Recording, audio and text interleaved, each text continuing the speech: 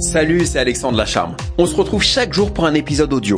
Une capsule sur un sujet qui me tient à cœur et qui t'apporte une dose de motivation pour atteindre tes objectifs.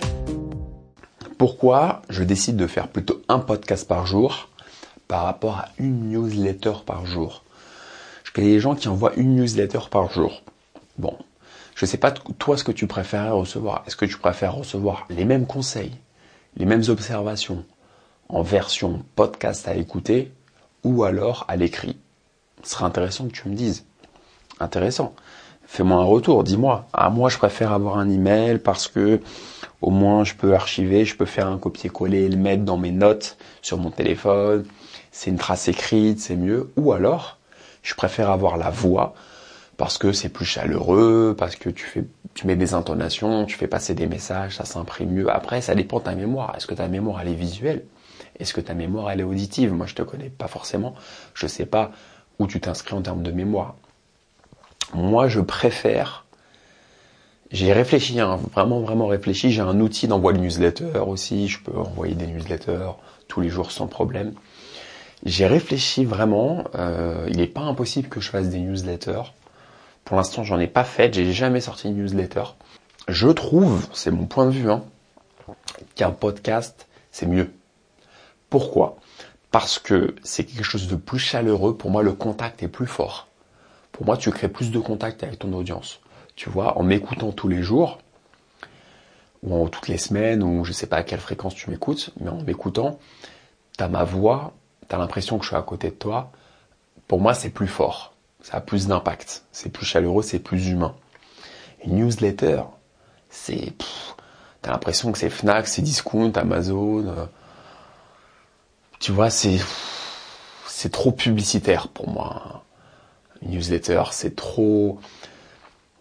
pas qualitatif. Et les gens n'ont pas le temps forcément de lire. Une newsletter où t'as je sais pas combien de mots, waouh, tu vas recevoir ça, tu vas dire ok, je la lis, mais en fait non, t'as reçu un mail hyper important, donc faut que tu lises en priorité.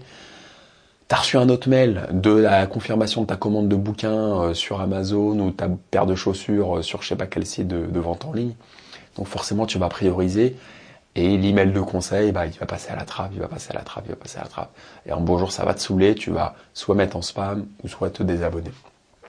Et je trouve, l'avantage du podcast, c'est que tu l'écoutes quand tu as envie et quand tu es dispo. Tu vois, tu l'écoutes quand tu es dispo, t'es pas dispo, le truc arrive, tu dis ah non, j'ai pas le temps là. Podcast de 7 minutes, j'ai pas le temps, je suis dans le rush, c'est pas bon. Donc, bon, tu le laisses de côté, arrive le week-end, t'en as 2-3 en retard, et tu vas te les faire. Tu les écoutes. Donc tu vois, tu peux à la demande écouter. Je trouve que la newsletter c'est différent. Parce que la newsletter, même si tu peux la garder dans ta boîte de réception et ne pas l'ouvrir, elle va être noyée par le flux de messages. Normalement, la majorité des gens reçoivent beaucoup plus d'emails que de podcasts. Sauf si tu es abonné à je sais pas combien de podcasts et que tu as un téléphone qui a une mémoire de 512 gigas ou je sais pas combien. Là, effectivement, tu peux avoir beaucoup de podcasts, mais en général, le contenu du podcast, il est plus qualitatif. Tu vas vraiment t'abonner sur des podcasts qui vont t'apporter de la vraie valeur. Alors que les emails, tu vas recevoir, tu vas être noyé d'emails. Voilà pourquoi je préfère envoyer un podcast qu'une newsletter. Ayant fait du théâtre, j'aime bien la voix, j'aime bien le chant, j'aime bien la musique, j'aime bien... Voilà, c'est des choses qui me parlent. L'écrit aussi, j'aime bien. Mais une newsletter, c'est pas un roman, il n'y a pas de style. Il n'y a pas un style littéraire, c'est pas l'objectif en général. Tu veux pas faire passer des idées, c'est assez froid, c'est assez technique. Donc avec la voix, je trouve que tu peux aller chercher un peu d'intonation. J'aime moduler ma voix pour interpeller, pour appuyer sur des choses importantes. Tu vois, c'est vrai que si j'avais une voix comme ça, oui alors bonjour, alors aujourd'hui je te conseille de lire tel livre. Et puis tu vois, il y a beaucoup de gens qui font ça, notamment des youtubeurs, des jeunes, des mecs qui débutent, qui en fait... Quand ils veulent faire une vidéo ou même un podcast, mais surtout en vidéo, ils écrivent tout et ils lisent. Ils lisent tout. Donc tu vois, ça fait une récitation à l'école. C'est non. Et les mecs, je leur dis en commentaire, les gars, arrêtez de lire, quoi. Vis ton texte. Vis ton truc. C'est comme au théâtre, il faut le vivre. C'est comme un acteur. Un podcast, c'est comme un match d'impro. Moi, je vois ça comme un match d'impro. Franchement. J'arrive, boum, j'ai un thème, je griffonne une ligne ou même pas. Là, ce matin, tu vois, j'ai pas griffonné. Et on y va, boum. c'est comme un match d'impro. Donc c'est sincère.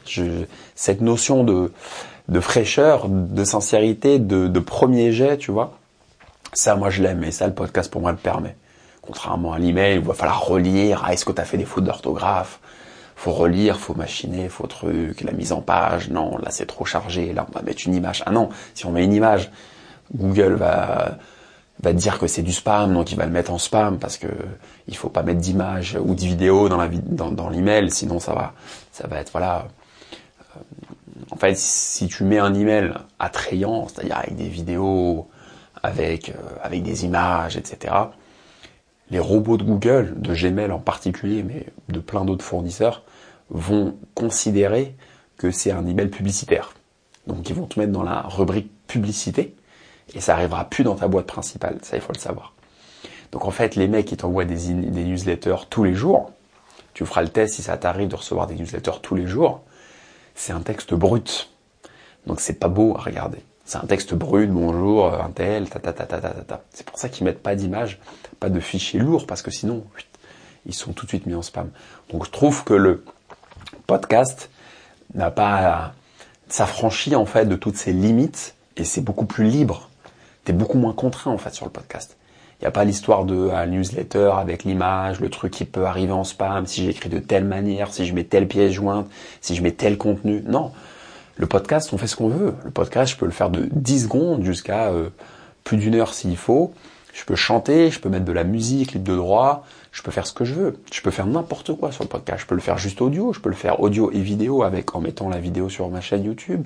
Je peux faire ce que je veux. T'es beaucoup plus libre sur un podcast.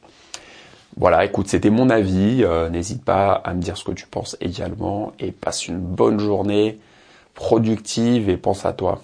Un épisode par jour, c'est sportif et ambitieux, mais c'est l'objectif que je me suis fixé. N'oublie pas de t'abonner. D'ici là, prends soin de toi et n'oublie pas de réaliser tes rêves. Ils n'appartiennent qu'à toi.